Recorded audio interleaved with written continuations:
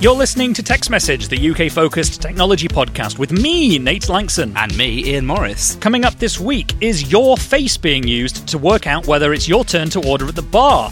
And how have Europe's cobbled streets been destroying a certain type of vehicle all of a sudden? Plus, we get hands-on with the new Samsung Galaxy Note and ask, what is the point of all new phones? And if you're one of our Patreon supporters, this is your extended ad-free version of the show, and you'll also hear us looking at how Apple's Mastered for iTunes system works, discuss whether there's finally a market for high-quality streaming audio. And thank you to patrons, including Ivor Hosting, Matt Dawson-Jones, and Charlotte Stegall, just to name a few, who are supporting us directly and keeping us in supply of clean underwear and pocket-sized shoehorns. You can join them and get access to our weekly sister show Extra Message by going to patreon.com/UK Tech. Ian, yes, we are back in our seats. We are. We're in person. We are. I can smell you. I can see you. I can almost taste you. Can only apologise for that. It has been a long day. What can I say? Absolutely. And the weather has been muggy. Very muggy indeed. And I've just been on a tube, which didn't work. And apologies to everybody for our extended absence. I mean, we do tend to take a hiatus during the summer months. It has been known, yes. It's happened every year since we started the show. But it's just this one we didn't plan on being as long as it was and when it was. When did we last do a show? It was in the middle of July, I think. That's not too bad. Not too bad, but I was in Greece and then... Yes, and then we struggled a bit, didn't we? And then I had to go to Orkney for a few days for reporting, and then it's just been one thing after another that sort of kept us away. Yes. And we did think about taking August off, but then I thought I don't want to, so we didn't. Fair enough, yes. It was, wasn't it? Well, we're back now, and it's sort of mid-August. Yeah. And welcome to everybody who is listening to us live in the chat room. I can't see your faces, but I'm assuming they're all beautiful. Oh, they are. Because you can't have an ugly patron. No, you can't. It doesn't exist. Scientifically impossible. Yeah. A bar in London has trialled a new method of helping serving staff determine which customer to serve next and who may be underage. It's called AI-powered facial recognition. We've heard of this before, but we haven't heard it used in a bar like this. According to Sky News this week, the cocktail bar in Farringdon used the system developed by British data science firm DataSpark. That's Spark with a Q instead of a K, which comprises a webcam, computer, and internet connection. That's all, to see if it would help people get served more quickly. The company told Sky that it was in talks now with drinks companies, pub chain owners, to roll the technology nationwide, or rather roll it out nationwide over the next 12 months. And it sees music festivals as another place, the AI bar system, because that's what it's called, Ian. Mm-hmm. Should have mentioned that. AI bar.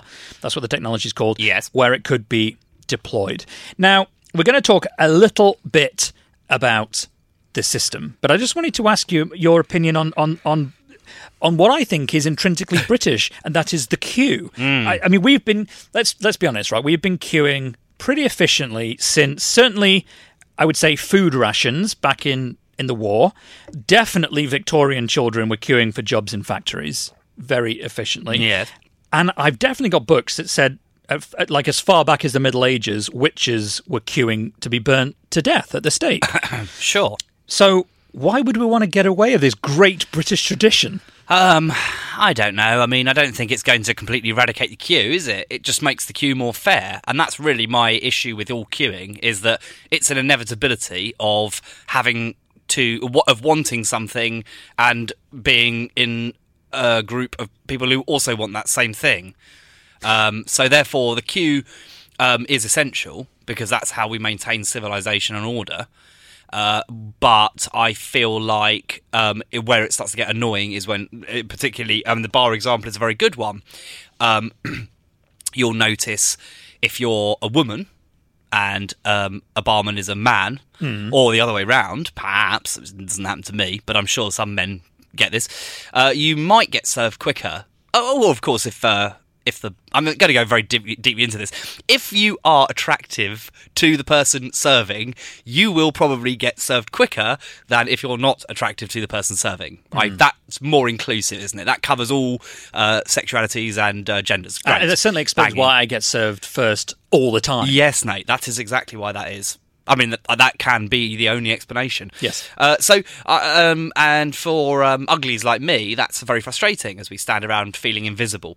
So I feel like a good an AI system that helps bar staff to go to the next person who's been waiting the longest, I think is a very good idea.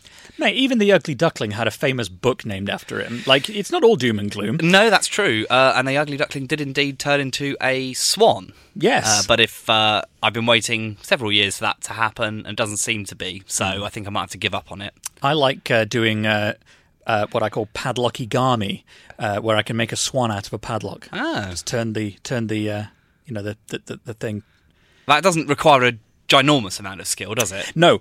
Also, the speaking of skill, yes, the art of being an efficient serving person at a bar, I do think is a skill, because I've seen it done badly far more often than I've seen it done well. Which is where you know, when it's done badly, you get that situation where you approach a bar, and the server approaches you and does that kind of movement with their hands left to right, as if to say, who's next? And I sometimes want to go, that's your job. You have two jobs. One is to notice who is next, and two is to serve that drinks. Person. It's in an order. Yes. However, I've never been a bar person. I've done lots of customer-facing roles, but I've never been a bar person. So I don't have first-hand knowledge of actually how difficult that is, and whether this solves a problem that needs solving. It shouldn't be difficult. Again, though, it does depend on how busy it is. If it's very, very busy, you might find that the bar staff are unable to see who's coming in. And, you know, in what order. So that means that it does become more difficult for them. When you were doing the whole hands thing then, you know, trying to find out who was next, that reminds me of the Mitchell and Webb sketch, you know, Hank Flankel's patented hand thing, which is one of my favourites. Well, the daft thing is, the whole padlockigami is from that exact same series of the Mitchell and Webb. Is it really? It was a little subtle joke there for anyone who's a Mitchell and Webb fan. I am a Mitchell and Webb fan, but I didn't pick up on that. I mean, amazing. Yes. What was your point? That's how they're trying to find out who's next. Oh, yes. In the same way as patting your flanks helps you. I mean, that's brilliant. I mean, it's such a thing. And the scissors. The scissors to find the book that you're looking on the bookshelf. You find the scissors. Yeah. So this system is being tested, and I can see this being a thing. I mean, let's talk about the facial recognition. It's not recognition, though, is it? It's facial identification. It's numbering of people as they appear. Exactly. Which is fine. But there is this angle of figuring out whether somebody is lucky enough to look youthful. You know, right. Which I always think now, the older I get, the more flattered I am when somebody IDs me, because I think, really, like, could you get this beard and jaded face on a 17-year-old? I mean, I haven't been ID'd for many, many years. I got ID'd once in, not that recently, because I was still living in Ealing, so it was at least 3.5 years ago, in a Morrison's, and I was buying, you know, like 2 potatoes and a single bottle of beer at one of the self-service checkouts. Yeah. And a lady came over to do the approval, and she was about to type it in and looked at me and went, are you over 18? And I said, I'm 31, and I'm paying with an American Express. Yes. And she went, you do look very good for your age then. And I didn't know whether that is a backhanded compliment? No, it's not a backhanded compliment. It's a compliment. Yeah. Anyway. But I wouldn't like the idea of a system that tracked me between bars. You know, if this is a kind of system that could be adopted by a use of chains, there's the risk potentially for that chain, I would say, to store that data. Maybe it recognizes that you've been in other bars. Maybe it becomes a kind of a non-physical loyalty card system where it knows that if you visit 5 of its chains in a given month, the barman says to you, "The usual, sir." And you're like, ooh. And you're like, well, I don't know this barman. Yes. Like, how do I know? Yeah, well, I mean, I think that would be quite wrong, and I would resist that. But again, these systems often are backdoor systems, aren't they? Where you start by saying to people, well, we're going to make the queues better, and then you go, well, you all seem to like better queues. How about we keep track of you permanently and without your consent? And well, I don't know if they could do that, could they? Because GDPR rules make it impossible. But keeping your data would be bad, I think. I've just had a thought. Do we have such a thing as self-service bars? Well, I went some time ago to see a little trial that was, I think, Barclaycard. I wrote about it for Forbes. I did a video. It was essentially a contactless thing. So you put your pint glass in the automated tap. You tap your contactless card, and it gives you a measure of beer, a pint, obviously, as that's how we measure beer. And how did it know that you were over 18? That's a really good question. Thank you. It didn't. Oh. It was usual situation whereby the bar staff would be expected to keep an eye on you. But again, I guess if you... the thing is, you could use someone else's credit card with that, so it'd be quite difficult to authoritatively say you were over 18, even if you had a credit card where that's the minimum age. But I guess if that was ever going to roll out, then this system might be a good backup for that. Or, present your... I don't know, driving license or whatever first. And actually, this is interesting because the other day I ordered groceries from Amazon Prime Now, which we do quite often, and I bought Kate a bottle of wine as a little bit of a surprise. I knew she'd had a tough day at work, and I did have to sign on the delivery guy's phone. I had to put in my date of birth and sign it and things. But is that his responsibility? Yes. In this instance, yes, it was. Yeah. But would he ever actually turn around if a child or somebody who, let's say, was 18 but looked younger? He might do. Depends very much on how much he cares, I guess. I suppose so. I know there was a system. I think it was in Japan at certain vending machines where I think they were buying cigarettes possibly, and it would try and determine whether the person trying to buy the cigarettes from the machine was over 18 or whatever the legal age there is. I mean, in the US drinking's 21, isn't it? Yes, Here it's it is, 18. yeah. But it's an interesting idea. Just let's not track each other between bars. I wouldn't be in favour of that. And let's keep the British queue. Let's keep that. I tell you what, in Wimbledon, the queue, I've read this, the queue is part of the experience of I've Wimbledon. done it. The people you meet, the conversations. You get up at 5 o'clock in the morning and you go and stand in a queue for 5 hours, maybe. Yeah. I mean, it's not like a queue. There'll be drinking, there'll be eating. It'll be. It's almost like a festival that's quite bad. Yeah. But it isn't a bad experience, and the atmosphere is usually excellent. Yeah. So yes. Bit like in an Apple store queue in the launch of a new iPhone or something. Those queues tend to be fun. They generally are quite well mannered, aren't they? And such, yes.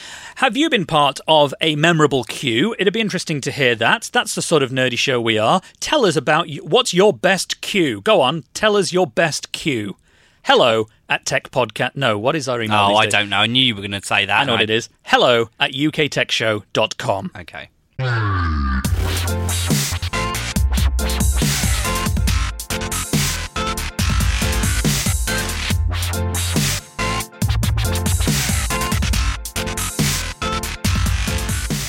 Well, a story I've been working on for weeks at Bloomberg finally made its way into the land of publication this week, which is that Europe's cobbled streets are laying waste to everyone's favourite model of two-wheeled transportation, the electric scooter.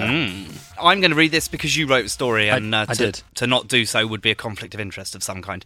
Maybe. So you wrote that scooter companies are having rapidly expanded across the continent, are targeting tourist spots such as Paris and Lisbon.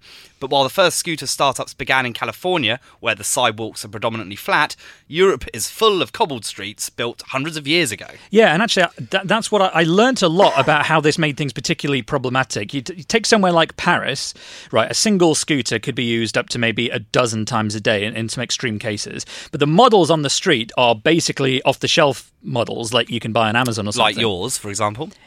Yes, mine's a particularly good one because I bought it knowing how much I use it. They're not, but most of them that are being used, they're not designed or weren't designed for commercial use, so they just shatter. Some of them literally last a few weeks. Like they can be measured in days for their lifespan for some of these. Plus, places. you've got the fact that people obviously don't treat them particularly well. Yeah, I mean it's why residents in many cities actually hate them because they're.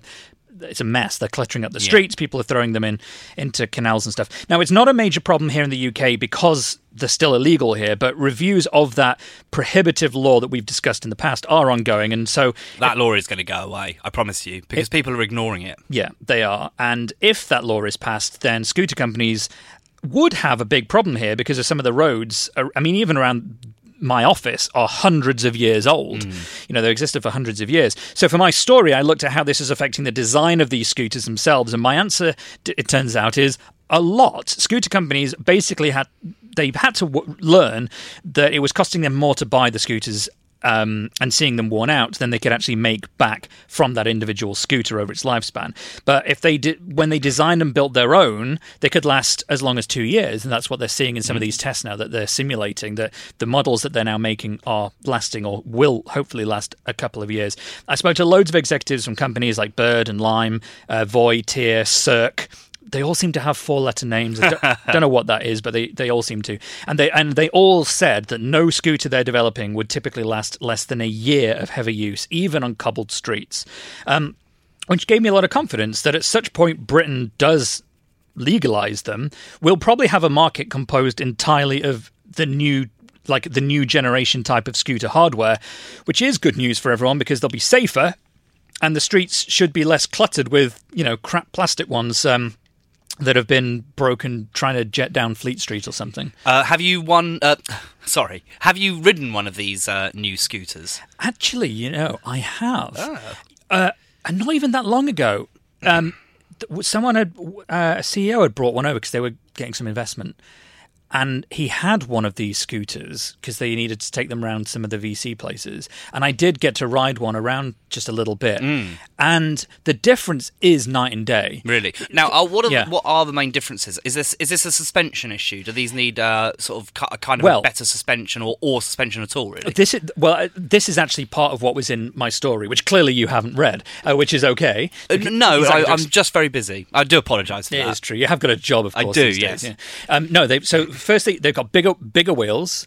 The steering columns were a particular problem. So they were not designed to be going over these cobbles. So the steering columns were shattering. Where they're welded to the frame. Yeah, kind of thing. there was no give. Off. Yeah. They now have suspension front and back.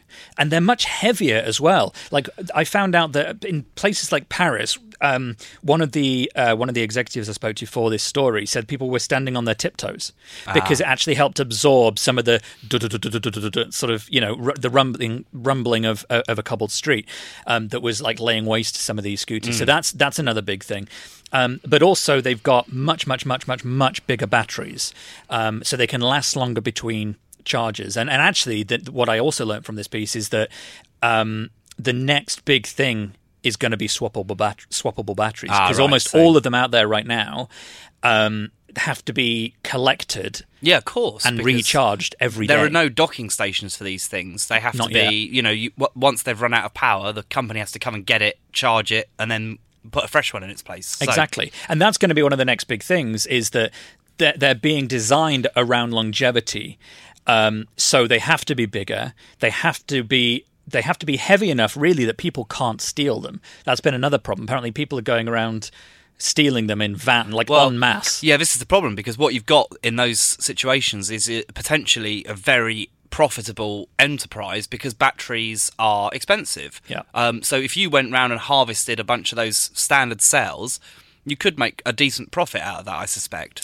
Or you just hack the off-the-shelf firmware or rip the electronics out, and you basically got yourself a free electric scooter. Yeah. So, it was really interesting exploring the sort of the development of these, because the ones out there that everyone's seen and getting used to probably aren't the ones that, when we do legalise them, we're going to have. We're going to have these big, heavy-duty industrial ones that are designed to last for 2 years, and hopefully won't see the streets clogged up with cheap plastic crap. That's good. Well, we've had a tweet, apparently. Did we? We did? Yes, we did, yes. Bad Bear Films said, what are your thoughts on electric scooters and the environment?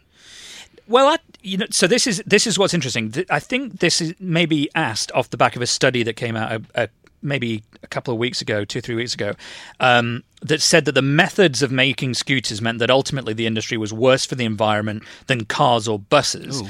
There was a Guardian write-up that I found. Now, there is always a problem with this, isn't there? People do mention this. It's the same problem with electric cars, where there is a sort of perception that making it is, bad. But carry on and we'll come back to it. Yeah, well, the Guardian writer... Here's a quote from this Guardian piece. It says, "The team discovered that while the scooters themselves were not particularly environmentally unfriendly..." I don't like that double negative, I'm going to rephrase that, were particularly environmentally friendly, the materials it took to manufacture the frame, the wheels, and the batteries, as well as the company's efforts at the end of each day to round up the scooters, charge them, and then return them to the streets, had significant impact when it came to greenhouse gas emissions. Now, that makes a lot of sense, because if you're driving vans, on a combustible engine to pick up hundreds of scooters every evening and recharge them, that's going to potentially produce more CO2 emissions. Well, I mean, you should do that in an electric van, surely.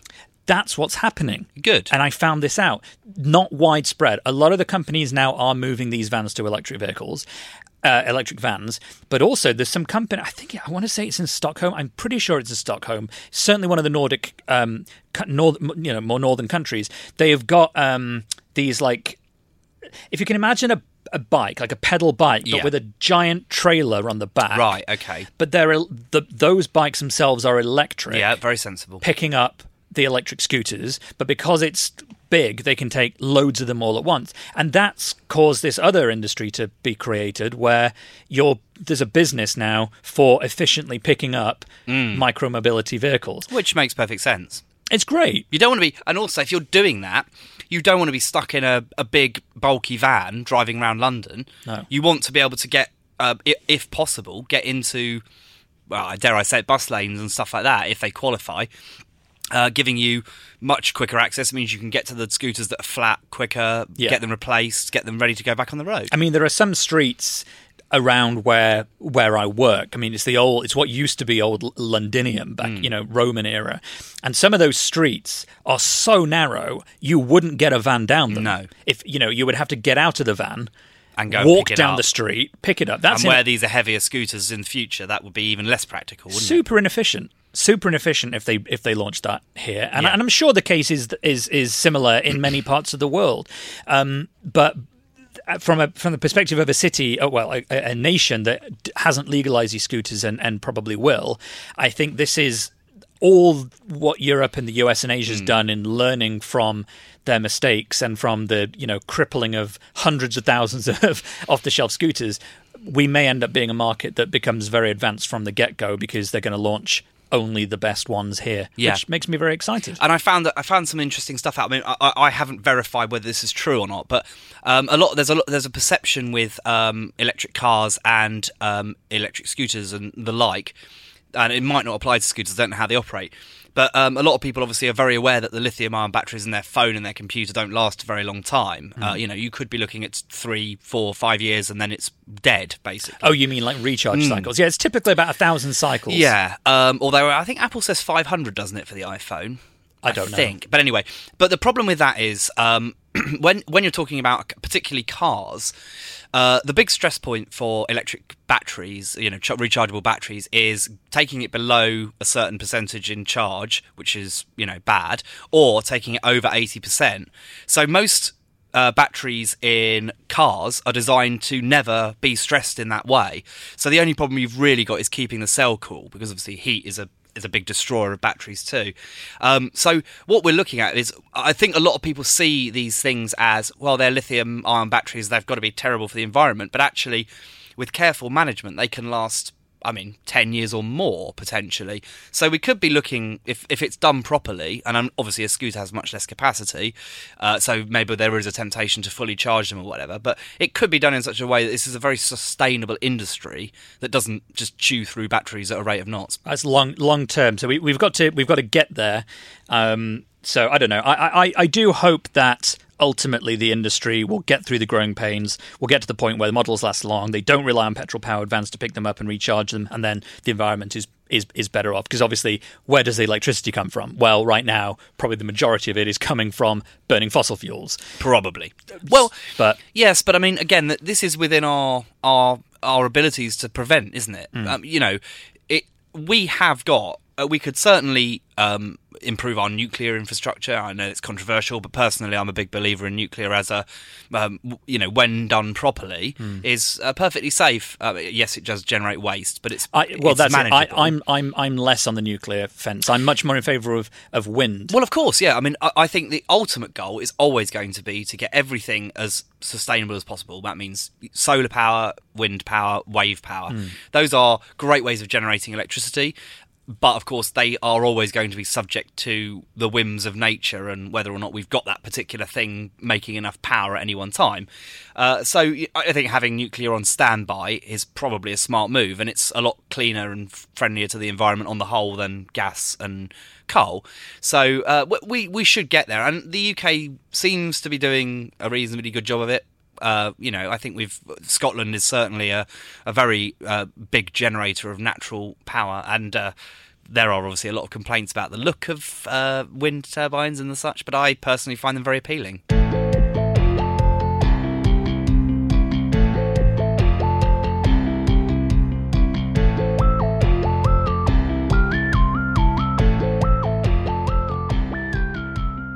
Samsung showed off its new Galaxy Note 10 this week, just a month or so before we expect its main rival, Apple, to reveal its next generation iPhones. Now, I was at a preview ahead of the announcement. I got to play around with the new phones, and there are two actually, so we are talking plural. There's a Note 10 and the Note 10 Plus. The bigger one having a screen measuring 6.8 inches. It is a whopper, Ian, a whopper. So I thought we would talk about it a little bit. Okay. How does it compare in size to the iPhone XS Max? Ooh, I think that's 6.5 inches. Yes, but in terms of how it feels in your hand, does it feel bigger? It feels about the same size. Well, that's good then. Yeah, felt about the same size. In fact, yes, because I had them both in one hand, one in each hand actually, Yes. and I did remember at the time thinking they feel about the same, even though the Samsung screen was technically larger. Well, it is because it doesn't really have an edge, does it? It's much closer to the edge to edge. It's very impressive. Yeah. So, firstly, I mean, it's worth noting. It's worth noting that this is sort of the professional cousin to the more consumery Galaxy S line. So it's got a stylus, the S Pen, or the Spen, as I think we like to colloquially call it. Yes. It's got some cool features. It's got integration with Microsoft Office now, which synchronizes message alerts between phone and PC. It's got this this quite handy handwriting to text tool as well. So you scribble your notes down, it turns it into text. But even if you've written in different colors, like the color will translate, and then that translates into, I think, Microsoft OneNote, something like that. It's quite a nice system, and there's these air gestures as well. You can if the phone is at a distance, you can use the stylus, the Spen, to you rotate it sort of clockwise. Yeah. And it zooms in, and you do it, anti-clockwise or counterclockwise to American friends. That is it seemed completely useless. It seemed completely pointless. Another seemingly completely pointless but fun feature that I tried out is I had the front-facing camera pointing towards me. So, like I was taking a selfie, and I wrote something. I wrote "loser" on my forehead, and as I move my head around, the words move with me. Oh, that's quite good. Which I couldn't think of a real, an amazing use for at the time. But exactly that, I suspect. But it did work, and it was effective. So I could see that. They got rid of the headphone socket. Yes, which Stephen Huxtable mentioned in chat room. I'm afraid, Stephen, you're wrong. It hasn't got a headphone jack. They got rid of it. There is USB-C, so they followed Apple's suit 3 years after. And I was. I was at the launch. I think it was in New York actually. Of it may have been the Galaxy S7 or 8. I think it was. It was about 2016 when they kind of teased Apple on stage for their phone having a headphone socket. When happens Apple every time. Just got rid of it. Happens every time. Happens with Google. Yeah. What did they do? They mocked Apple, didn't they, for having? I think it was a headphone jack again. I don't know. They're all as bad as each other, in my opinion. Stephen says he was joking. We know that. But anyway, otherwise in the hand, it just feels like a very, very massive phone. Yeah. It's all one gigantic screen. Like they're getting more and more edge to edge with every iteration. But it does have that ghastly camera cutout thing, doesn't it? It does, but it's not as. So this one is. It's just circular. It's a little circular hole punch in the middle at the top. It's far less egregious, I think, than the Galaxy S10. Right, because that's a double hole, isn't it? Depending on the device you have, one of them's single, one of them's double. On the bigger one, it's a double hole, and it's in the top right. Yeah, but you can turn that into Bender from Futurama.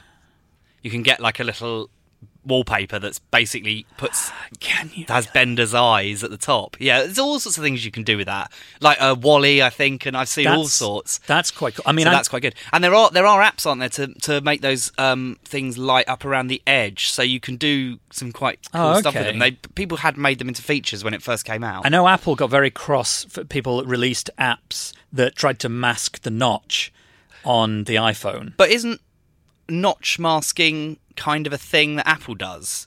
Because it did on it. If you actually look at the marketing images for the original iPhone, in fact, Ian still got it as his default background. They positioned the black at the top, so you can't see it. So you can't see it. And if you look in the marketing materials for an iPhone online, the background, the wallpaper, it doesn't look like there's a notch. No. But I think it's disingenuous. But then you put it on a white thing, and it's very obviously there. But it doesn't bother me. The notch has never really bothered me because I've got used to it. Well, the thing is that I think the notch would bother me if it was just a camera.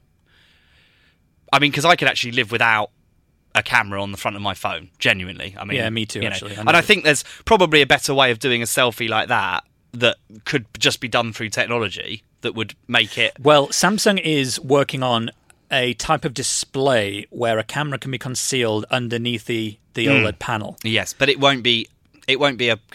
It will be concealed, but it won't be completely... It won't be like having a screen. It'll be...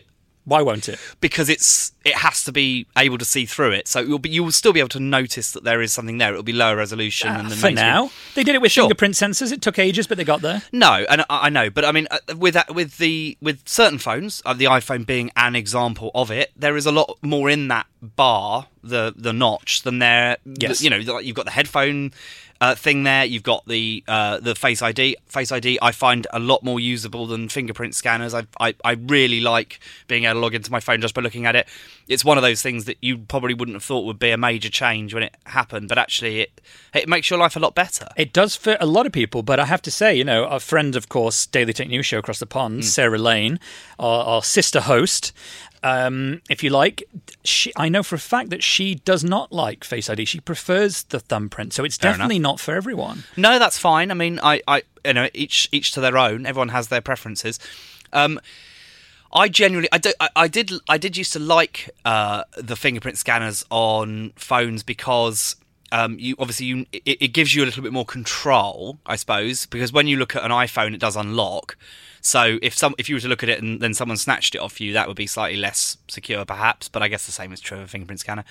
But having a button was always quite nice, I guess. But let's take it back to the Note 10 and my hands-on. I did like it a great deal. It is beautiful. It's insanely powerful. It's this all singing, dancing thing with cool features that I think a lot of people will actually use. One of them I tried out that I really liked is if you zoom in, if you're shooting a video on the rear camera and you zoom into somebody at a distance, who, maybe someone having a conversation or I don't know, maybe you're spying on someone getting undressed. I don't know. Right. I wasn't trying that out. Is this the supplied Samsung use case for it? No, I was doing this in Samsung's King's Cross experience store thing, and there was nobody getting undressed there. Certainly not that I saw. And but if you zoom into it, the audio zooms in as well. So it's blocking out less of that ambient sound around you. And actually, it's the kind of thing that if you imagine doing at a live concert at a gig, could be quite beneficial. That is such not a new feature. I can barely articulate how long ago camcorders were doing that. Really? Yes.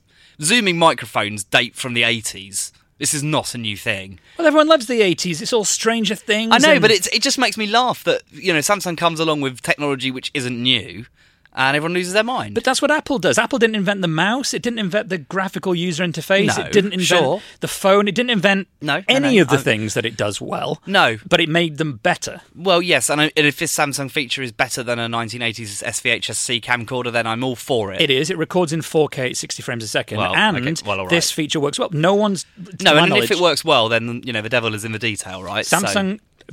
in my test, it worked well. It's effective. So credit to Samsung. They made something. Great. They made something that existed better. Yes, but no, I mean I'm all for it. In my opinion, I just wanted people to be aware that I remember the fact that is not a new feature. Well, this is. I mean, this kind of gets at the main point I wanted to have about this, which is what I couldn't get away from, which is that it's basically.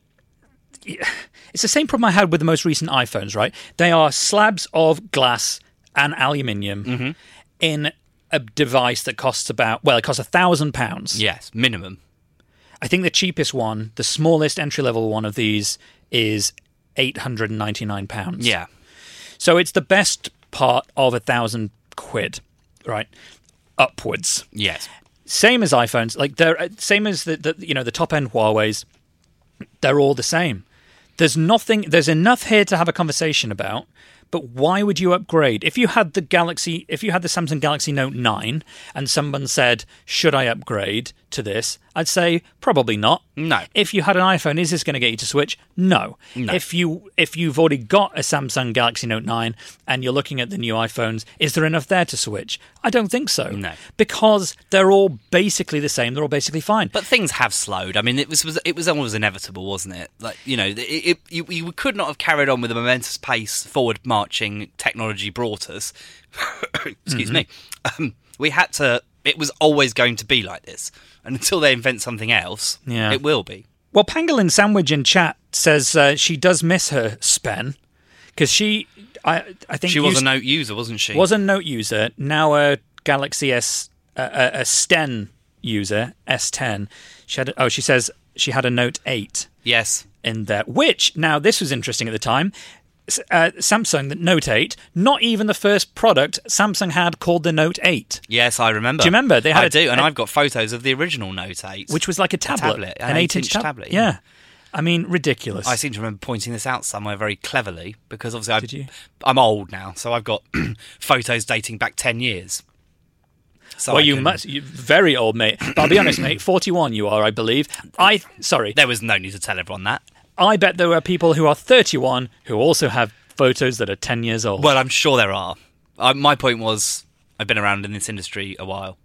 I reckon there are 10-year-olds who have photos that are 10 years old, because the way things are going, they're probably taking selfies in the womb.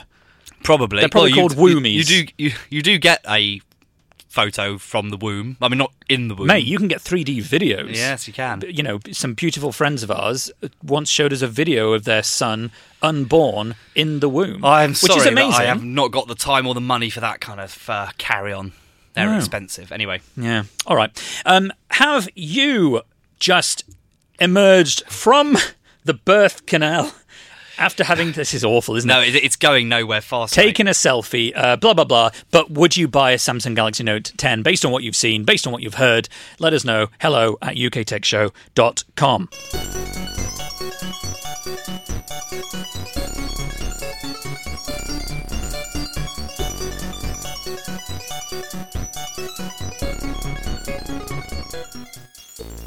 Text message, of course, keeps you informed about the British tech landscape and opinions that are of interest to British ears. But let's check in with our friends over at Daily Tech News Show in the US and hear what's been going on in the wider world of tech over the last week. This week on Daily Tech News Show, we discussed Cloudflare's decision to terminate services to 8chan, looked at Google's pledge to use more recycled materials in its hardware, had mostly favorable impressions of the new Samsung Galaxy Note, shook our heads a bit at Twitter, and this weekend had two special interviews on the legal aspects of the Libra cryptocurrency and why an enthusiastic Ring doorbell owner is less enthusiastic about Ring's cooperation with the police. All that and much more at dailytechnewsshow.com. Thank you, Tom, very much. It's good to have you back in our ears. And thanks again to our patrons for supporting us every week. You can join them. Patreon.com/UK Tech. They're going to get Extra Message, our sister show once again from this week onwards, which is back now. We're back. And hope that you do. Yes, and send us comments. It's hello@uktechshow.com and follow us on Twitter @TextMessagePod to keep up to date with the most important UK technology news through the week. And thanks to everyone listening to us on our free ad-supported feed. If you have a minute to review us on iTunes, we love it very much indeed, and it's the best way of supporting us without spending any money. It certainly is, and we're very glad to be back in your ears after our little break. Yes, we are. We are, aren't we? We are. So from me, Nate Slangson. And me, Ian Morris. See you next week.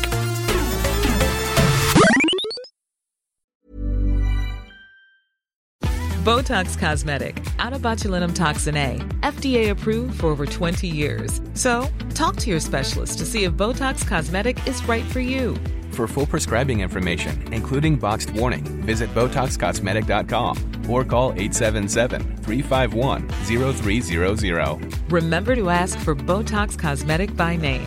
To see for yourself and learn more, visit BotoxCosmetic.com. That's BotoxCosmetic.com.